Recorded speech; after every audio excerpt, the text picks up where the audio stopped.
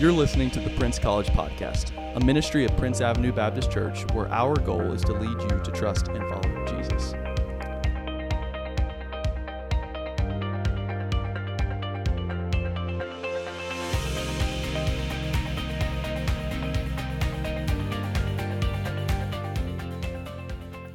Well, hey, like I said, I'm really excited to dive into this topic with you. And I realize that I say that often. Like I always say that I'm excited about diving into the text. It's kind of like my thing that I say.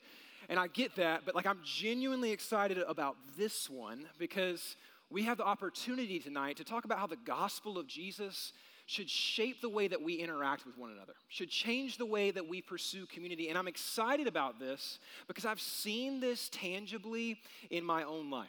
I've personally seen how a community of people built on the foundation of the gospel can transform a life because I've seen it transform mine. You see, whenever I came to college with a fair amount of Christian background. Perhaps there's some of you in the room that could relate to that. Like I was raised in church, and so whenever I came to UGA back in 2012, I had a lot of spiritual knowledge, if you will. Like I knew the answers to the spiritual questions. I had a lot of head knowledge. I had some experience, but whenever I came to college, I did not immediately invest in finding a solid community.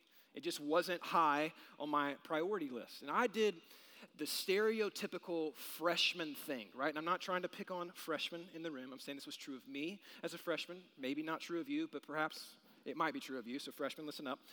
One of the things that I did is I jumped around a lot that freshman year. Like I went from group to group to group, from ministry to ministry to ministry, from church to church to church to church, organization to organization. And the result was I met a lot of people, but I was never truly known. You understand what I mean by that? I met a lot of people, but I was never truly known. I had a lot of friends, but those friendships were surface level at best. And I gotta admit, at first, that was fun, right? That was exciting. It was exhilarating. And for an extrovert like myself, I was just getting people time like crazy and pinging from one experience to the other. And it was awesome for a period of time. But then life started to get difficult. Perhaps you can relate to that. Towards the end of my freshman year, I had some things take place, some personal difficulties, some just dark seasons that I had to walk through on my own. And then what was once fun and exciting all of a sudden started to feel really lonely and difficult. And I began to feel lonely. I began to feel isolated. And it was during that season of my life that God really began to teach me a really important lesson, and it's this, that community isn't just about breadth, it's about depth. You understand that? Community is not just about breadth, it's about depth. That true community isn't found by jumping from experience to experience to experience. True community isn't just about getting more people in your life, it's about getting the right people in your life. True community is found in slowing down long enough to truly dive deep and to truly get to know someone and to be known by them.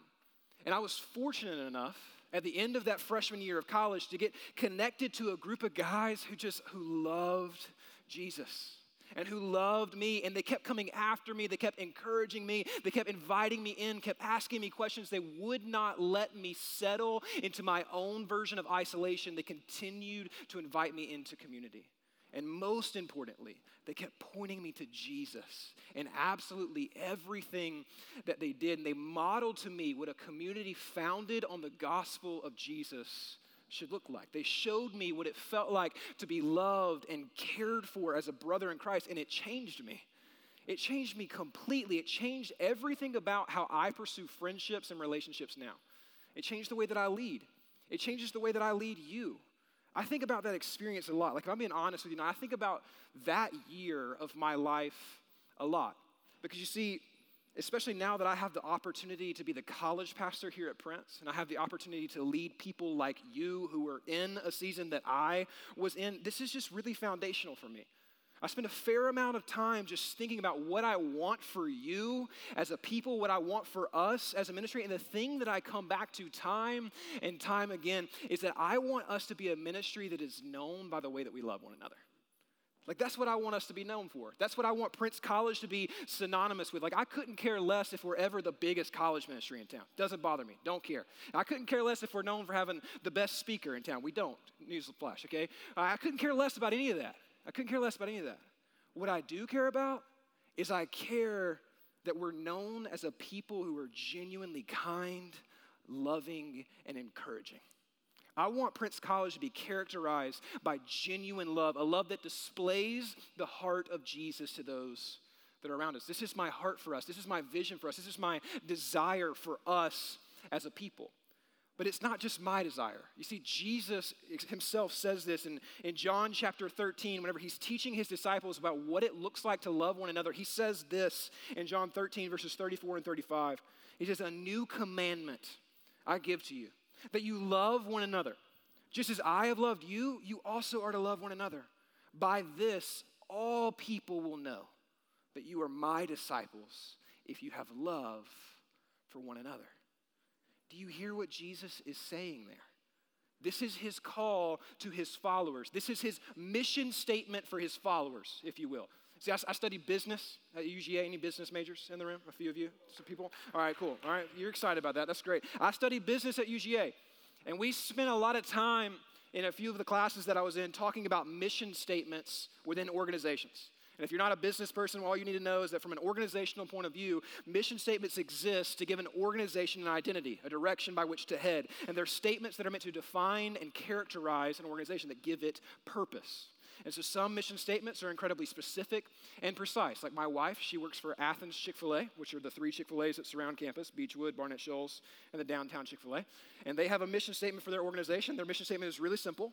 It's to be the best we can be at selling chicken and serving customers. Pretty precise. I think that's pretty much mission accomplished. If you want a chicken sandwich, you go to Athens Chick-fil-A. They're going to serve you well, and it's going to be tasty, right? That's their mission statement. Some mission statements for organizations are like incredibly weird. Like I honestly spent some time reading through some mission statements this week just because I was thinking about this. And I came across Coca-Cola's mission statement. And I just want you to hear that. This has real no relevance to what we're talking about. I just want you to hear this, okay? Coca-Cola, their mission statement is this: to refresh the world, to inspire moments of optimism and happiness, to create value, and to make a difference. It's pretty vague and pretty far-reaching for a soda company, if you ask me. But, you know, they're a billion-dollar industry, and I'm not. I'm a college pastor, so what do I know? But it's just like these are mission statements, right? These statements are meant to provide direction, guidance, and purpose for organizations. And in the same way, Jesus gives this new command to his followers, a command that is meant to give us a direction by which to head. And our direction from Jesus is really clear. He says abundantly clearly in John 13, love one another, just as I have loved you. So Jesus is saying, just as I, Jesus, have loved you, humanity, you are meant to love one another. And Jesus' mission for us comes with a promise, and he says, if you love one another like this, then everybody in the world, all people who see you, will know that you belong to me. That as followers of Jesus, we are meant to be known by the way that we love. Specifically by the way that we love one another as brothers and sisters in Christ, that we're meant to love one another within the family of faith so well that we display the ultimate love of the Father shown towards us. I had a pastor at my previous church who used to say it like this. He said that we're meant to love one another so well that we make Jesus Christ impossible to ignore. I love that. We're meant to love one another so well that we make Jesus Christ impossible to ignore. This is our mission. But as with every mission statement, be it within an organization or even what Jesus has given us in John chapter 13, the natural question that follows is, okay, that's the mission. Now, how do we get there? What do we need to do? How do we accomplish this? How do we put this mission into action? Because if you're being honest, that sounds a little daunting, right? To love one another so well that we make Jesus impossible to love one another like Jesus has loved us sacrificially, giving himself up for us. That sounds like something incredibly daunting. And that is where it is so important for us to understand how the gospel is meant to shape the way that we pursue community and the gospel's implications on how we are meant to relate to one another.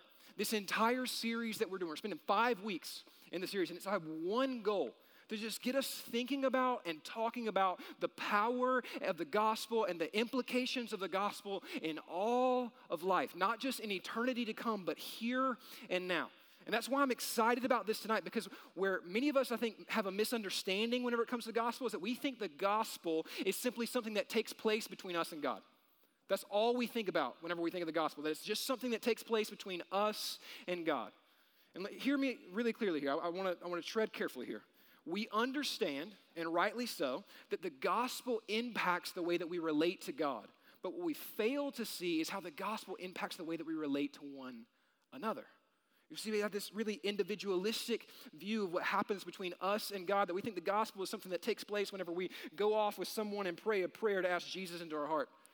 But I'm just telling you, that's like the kiddie pool of what the gospel is. Right? That's not even the beginnings of what the gospel truly is. We need to understand how it influences us as community. And the reality is, whenever we see passages of Scripture like what my friend Garrett just read for us tonight, we come face to face with the reality that the gospel doesn't just impact us individually, it impacts us communally. Understand that the gospel does not just impact us individually, it impacts us communally. It changes everything. So what I want to do with our time left tonight is I want us to really dive deep into this text in Romans chapter 12. And I specifically want to spend the bulk of our time talking about Romans chapter 12, verses 4 and 5. Okay, we're going to really dig deep into this because here the Apostle Paul, the author of Romans, uses some really important terminology. I'm going to read this for us again. Verses 4 and 5 say this: "For as in one body we have many members, and the members do not all have the same function, so we, though many, are of one body in Christ, and individually members of one another."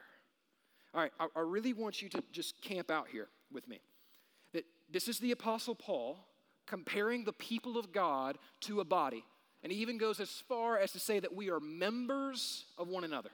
This is really important here. This is a metaphor that Paul uses a lot in his teachings. If you're familiar with Scripture, you spend a lot of time in Scripture, perhaps you've heard Paul use this metaphor before. And in the next couple of verses, what he's going to do is he's going to talk about spiritual gifts and how we are all gifted uniquely, that we all have unique talents, abilities, and a unique purpose, that I have gifts that you don't, you have gifts that I don't, and we're meant to use those things together. We're not meant to practice those gifts in isolation. We are meant to come together because we are far more effective whenever we function together, whenever we function apart. Paul elaborates on this teaching in places like 1 Corinthians chapter 12. He has a really long teaching about how we are one body made up of many parts. And if you want to read more about how we are meant to function together within the context of spiritual gifts, I'd encourage you to go spend some time there this week. But for our purposes tonight, what I really want to key in on is the terminology that he uses here. That we are one body. Many members, but one unified whole, members of one another. Because this is significant. Because these verses let us in on an implication of the gospel that I think we ignore far too often. And the implication is this, it's going to be behind me on the screens, that the gospel of Jesus unites us to God, but it also unites us to one another. The gospel of Jesus unites us to God, but it also unites us to one another. This is a truth that I want us to understand tonight. I want us to understand both sides of this coin. If you've been in Christian circles for a while, hopefully you know the first part of that statement. Hopefully you know that the gospel unites you with God. This is what we've been talking about over the last 2 weeks. That we as humanity were created in the image of God for a relationship with Him. That we were created to find our purpose, our meaning, our fulfillment, and our joy in God alone. That He loves us and desires relationship with us, yet all of us, everybody in this room and everyone who's ever drawn breath on this earth, save one, in one way or another, has rejected that love and turned towards their own desires. Turned towards trying to find purpose and meaning and joy in all kinds of other places. We've all gone astray. We've all rebelled against God. And what we've talked about over the past couple of weeks is that rebellion causes separation from God. That rebellion invites division. That rebellion causes conflict in our relationship with God. So God sent His Son, Jesus, God in the flesh, and He came to earth. He lived a life in perfect obedience to the Father, and at the end of His life, He surrendered Himself, sacrificed Himself for us all, that He paid the ultimate price by dying a death on the cross. That in that moment, He took on our penalty so that we could receive His price. That He died so that we may be set free. That He experienced separation from God on the cross so that we may be united to God for all eternity. And if we turn to Him and surrender to Him and trust and follow Him, that we can experience unity with the God of the universe right here and right now. That is the gospel of Jesus. If you don't know it, that's it. That's the gospel. In Christ Jesus, we have the opportunity to go from division to unity. We have the opportunity to be brought back in right relationship with our Creator. The gospel unites. What I want you to understand tonight is that it doesn't just unite us to God. It unites us to one another. All right, this is where I need you to kind of put on your thinking caps with me for a second. All right, think about this with me. That if the gospel unites us to God, joins us to him for all eternity in a way in which we could never be separated from him ever again, then the natural implication that follows is this, is that if you believe the gospel and you're united to God, and I believe the gospel and I'm united to God, then naturally we're also united to one another. You understand what I'm saying by that? That we can't both be connected to him and not in some way be connected to one another. It unifies us. This is why Paul uses the imagery of a body so often. He says it even in Ephesians chapter 4, verses 15 and 16. He says this, rather speaking the truth in love, we are to grow up in every way into him who is the head, into Christ. So he's calling Christ Jesus the head of the body, from whom the whole body, joined and held together, every joint with which it is equipped, he's talking about us, when each part, us, is working properly, makes the body grow so that it builds itself up in love. So again, even in the book of Ephesians, Paul is using this imagery, and he talks about how we are all members of the body, and Christ Jesus is the head, and we're all individual members with specific jobs, roles, and abilities. We are individuals, but we're a part of a collective whole, and we're meant to work together. And if we are working together the way that we are meant to, then we will all collectively begin to grow and thrive together as we experience more of God and walk more into his designed purposes for our life. That's the vision that the Apostle Paul wants you to get. To understand that the people of God, brothers and sisters in Christ, are meant to work together as a unified whole. But notice the implications of this. This is a really deep thought, and I want you to wrap your mind around it. This means that we are not meant to work in isolation. This means that we must work in community. This is how God designed it. He did not design you for isolation. He did not design you for isolation. He designed you for community. That every single one of us in this room, we're different. We come from different backgrounds. We have different skill sets. We have different jobs to do within the body of Christ. We have different personalities and different interests. But if you are a follower of Jesus in the room, then we are all united by something so much stronger than our differences. We're united by something so much stronger than anything that is different about us. We're united by the gospel of Jesus Christ, and we have been joined together, which means that our effectiveness as a whole is built, and it depends on the health of our individual members. It means that we rise and we fall together. That's what Paul's teaching us here. And I don't know how you grew up, but for me, I didn't grow up hearing a lot about that. As I was studying that this week, it genuinely blew my mind. And I was just thinking about all the implications. I did not grow up hearing about this. I grew up hearing about the importance of community, but it was always taught from the point of view of the devil's out to get you and you're stronger together, right? That was how community was taught to me. You're so much stronger if you fight together, that whole live together, die alone mentality. That's what was taught to me as a child in Sunday school. But I'm just telling you, and there's a place for those conversations, and yes, we're absolutely more equipped to fight temptation whenever we fight together, but that is not the basis for Christian community.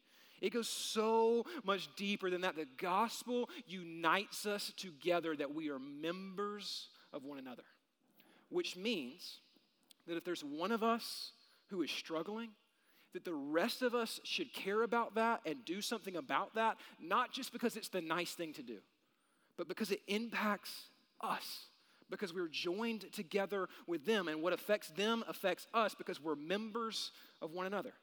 You think about it like this, I have personal experience with this. A couple months ago now, I injured my back, okay? I injured my back playing golf, and I felt like an old man, all right? And when I injured my back, I didn't just look to the rest of my body to just pick up the slack, right? No, I took time to take care of my back, right? Because whenever one part of my body was hurt, it infected the entire whole. And I had to make sure that my back was back the way that it was meant to be before I could ever function the way that I was meant to, right? And what Paul is showing us here is that we're meant to view our community in the exact same way. That we're meant to love one another in the exact same way, that we are members of one another through the gospel of Jesus, which means your pain is my pain. It means that your struggle is my struggle. But it also means that your joy is my joy. Your triumph is my triumph. We rise and we fall together. We're meant to operate as one. That is a totally different perspective to community than I ever grew up hearing. But it's a perspective on community that is deeply rooted in the gospel of Jesus Christ. And this is what I want for us. But to be honest, living your life like that, really pursuing community in this way, it's not going to be easy because it requires you to be deeply invested in the lives of other people. And hear me, we live in such a hyper-individualistic culture. We love our individuality. We love to carve our own path, to do our own thing, to be dependent upon no one and to fight for ourselves. There's something that sounds good about that, right? It sounds like deeply American and deeply noble, right? Like it sounds good, but it also sounds anti-Christian because that's not at all the way that you were meant to operate. It's not at all the way that you were meant to live your life. We need one another. The world's view of community and relationships is a very selfish one. It says that we're just meant to use one another to get the things that we want. And so we ask the question of who do I need to know to get to where I need to go? What group of people do I need to surround myself with to project the image that I want to project? But the gospel says something totally different. It says it changes the way that we view our community, that we're no longer meant to view our relationships with other people as a way to serve us, but we should realize that those who belong to Jesus have been united together as one. Because of what Jesus has done, we are now members of one another, and we are meant to live the way that God has called us to, functioning together as one. So that brings us to a key truth that I want you to write down tonight. If you're a note taker, you just jot this down, is that gospel unity is the source of deep community. Gospel unity is the source of deep community. That if you want to be a part of a community of depth, not just of breadth, that if you want to dive deep in relationships, if you want a community that is lasting, that does not give up on you, that encourages you through thick and thin, that comes alongside you and wants to see you become all that you were designed to be, then it must be a community that is united by the power of the gospel. There is no other place that you will find those kind of relationships. There's no other place that you'll find that kind of community. And I want you to experience that in this place, that every other source of community will eventually fade. This means that the things that bind us together in one unified whole are not shared interests, that we're not bound together just because we're students at the same university. We're not bound together just because we like the same sports teams. We're not bound together because we share a love for Athens and all of its incredible local restaurants. No, we're bound together because we believe the gospel of Jesus and it unites us together as one, that this is the source of our community. No longer are we a bunch of individuals doing our own thing who may occasionally intersect with one another on Sundays or Wednesdays. But we are a bunch of individuals who make up a unified whole, that we rise and we fall together. We operate as one. And whenever you have that perspective on community, it changes everything about the way that we relate to one another. It changes the way that we treat one another. It changes the way that we speak to and about one another. It changes the way that we serve one another. Paul elaborates on this in verses 9 through 13 of that text that Garrett just read in Romans chapter 12. And he gives us some things that will change about us once we realize that we are members of one another. I just want you to write down two things that will change about you if you are a part of a community that is built on the gospel of Jesus. A community that is of people that have been transformed the gospel will do two things. They will honor and serve, and then they will suffer and pray. They will honor and serve, and they will suffer and pray. Let me elaborate on what I mean. They will honor and serve. Paul talks about this at the end of Romans chapter 12, and he says that we're meant to love one another with brotherly affection. He says that in Romans 12, verse 10, and then he also says that we're meant to outdo one another in showing honor. Like I love that in Paul, like he makes it a competition of sorts. That we're meant to outdo one another in honoring each other. That we're meant to make it even a competition among us of who can honor one another better. And the question becomes, well, what does that even mean to honor someone? That's not language that we use in our everyday life. A couple of things about what it means to honor someone. The first thing that it means is that you just take time to genuinely encourage one another. to use your words to lift one another up, to speak life into your friends, to speak genuine kindness to one another. And that may sound simplistic to you, but can I just ask you a question tonight? Does that describe the way that you relate to most of your friends? Like, does it? Does it describe the way that you talk to your buddies whenever you're hanging out at cookout after this? Does it describe the way that you discuss things and talk about things? Do you consistently encourage those in your community? Do you use your words to build one another up? Are you offering specific words of encouragement to your closest friends? I got to tell you, a while ago, I was really convicted by this. Because as I began to think about my life and the way that I talked to my friends, all I could think about was the constant jokes, the consistent ridicule, and the never-ending sarcasm, right? Like, that's all I can think about. And I want to be really clear here. Like, I'm not saying that you can never mess with one another. I'm not saying that you can't give each other a hard time and cut up and laugh and joke. I'm not saying that at all. But we can't just hide behind the excuse of sarcasm is my love language. Like, you can't just say only mess with the ones that I like. You can't just hide behind that excuse. We've got to really evaluate the things that we say. Because if what comes out of our mouth is far more ridicule, jokes, and sarcasm than it is kindness and encouragement, then I think we've missed the mark a little bit. I think we're off. I think we're missing something. If we are members of one another, we should not be trying to tear one another down. We should be strengthening, encouraging, speaking life to one another. That our words should be refreshing to one another. They shouldn't bring pain or embarrassment. They should bring honor. That's what it means to honor one another. But honor goes deeper than that. It's not just about showering people with random compliments. It means that we genuinely respect and celebrate one another. That's what it means to honor someone. We are meant to champion one another and celebrate each other, to genuinely desire one another's well-being, to desire that one another do well. That's where honor gets really, really difficult, right? That's where honor begins to step on some toes. Because you got to understand that some of us are often reluctant to honor one another because if we celebrate someone else, that means we have to take the spotlight off of us and put it onto them. You get that, right? Like, to truly celebrate someone else, that means that you've got to make the moment about them and not about you.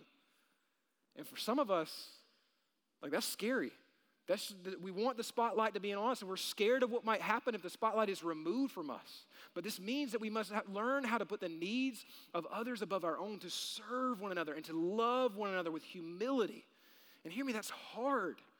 What I'm hoping you're seeing tonight as we're talking about this idea is that whenever we begin to understand that the gospel of Jesus unites us to one another, then we will naturally begin to honor one another. Because we will begin to realize that to encourage, to strengthen, and to celebrate one another is to invest in the well-being of the collective whole.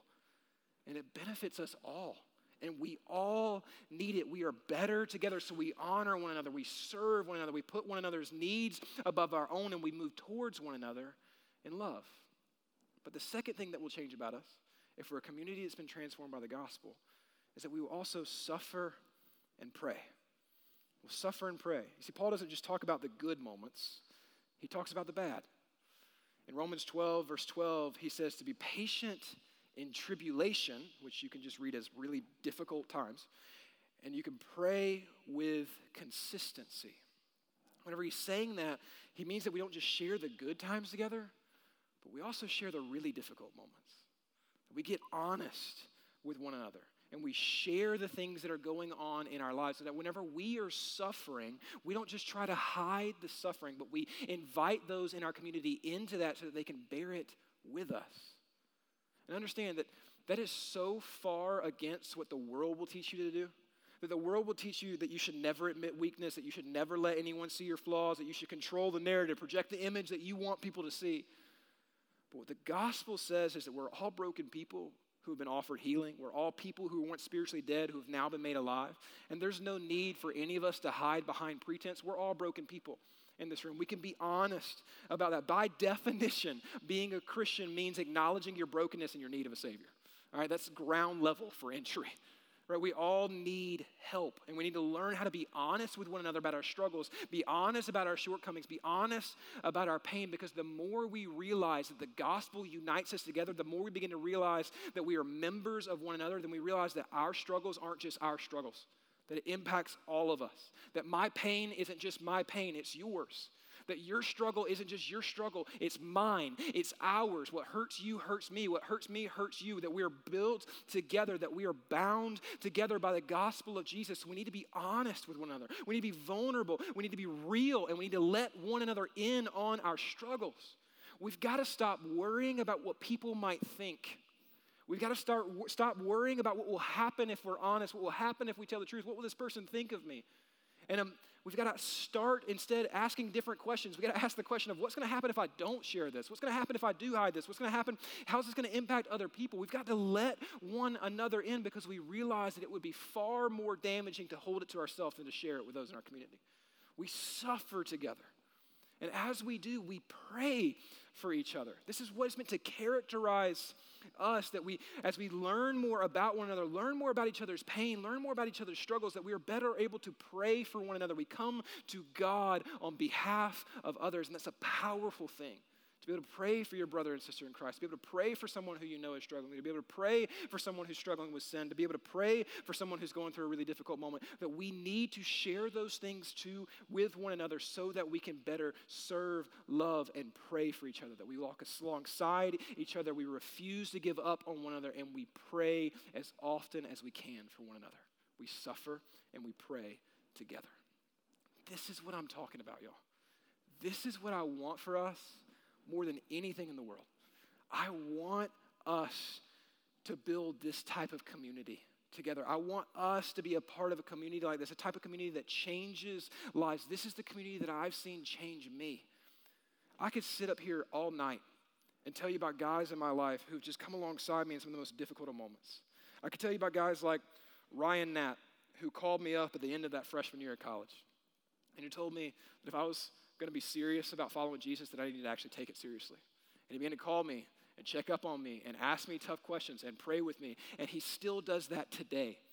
10 years later, he still does it. He knows everything about me, the good and the bad. I could tell you about guys like Brant Aiken, who sat with me on the staircase of the Special Collections Library during one of the most difficult days of my entire life and just wept with me and prayed with me and encouraged me and walked with me through some really difficult moments that were ahead. I could tell you about guys like John Massara, one of my buddies who's in the room tonight, who says the moment I've met him has been a source of encouragement and joy, a place that I could bounce ideas off of, a place that I could go to express my frustrations and my struggles. I could tell you countless stories about guys like this, but what I want you to know is that all of those relationships, the one thing that they have in common is that they're founded on the gospel of Jesus. That every single one of us, we have different backgrounds. We come from different places. We have different experiences, but we've been united by the gospel of Jesus, and because of that, they mean more to me than anyone who shares all of my same interest. That we're invested in one another. And that is what I want for you. I want us to stop settling for superficial relationships. I want us to dive deep. I want us to be invested in the lives of one another, to genuinely love one another. But for us to experience this, we must allow the gospel to transform this community. We must allow the gospel to transform us as individuals in the way that we relate to one another. And we must realize that the gospel of Jesus not only unites us to God, but it unites us to one another. And if we allow the gospel to be the foundation of this community, then we will truly begin to love one another the way that Jesus has loved us. And if we love one another in this way, we will display the beautiful heart of our King to the world around us. That we will truly love one another so well that we make Jesus Christ impossible to ignore.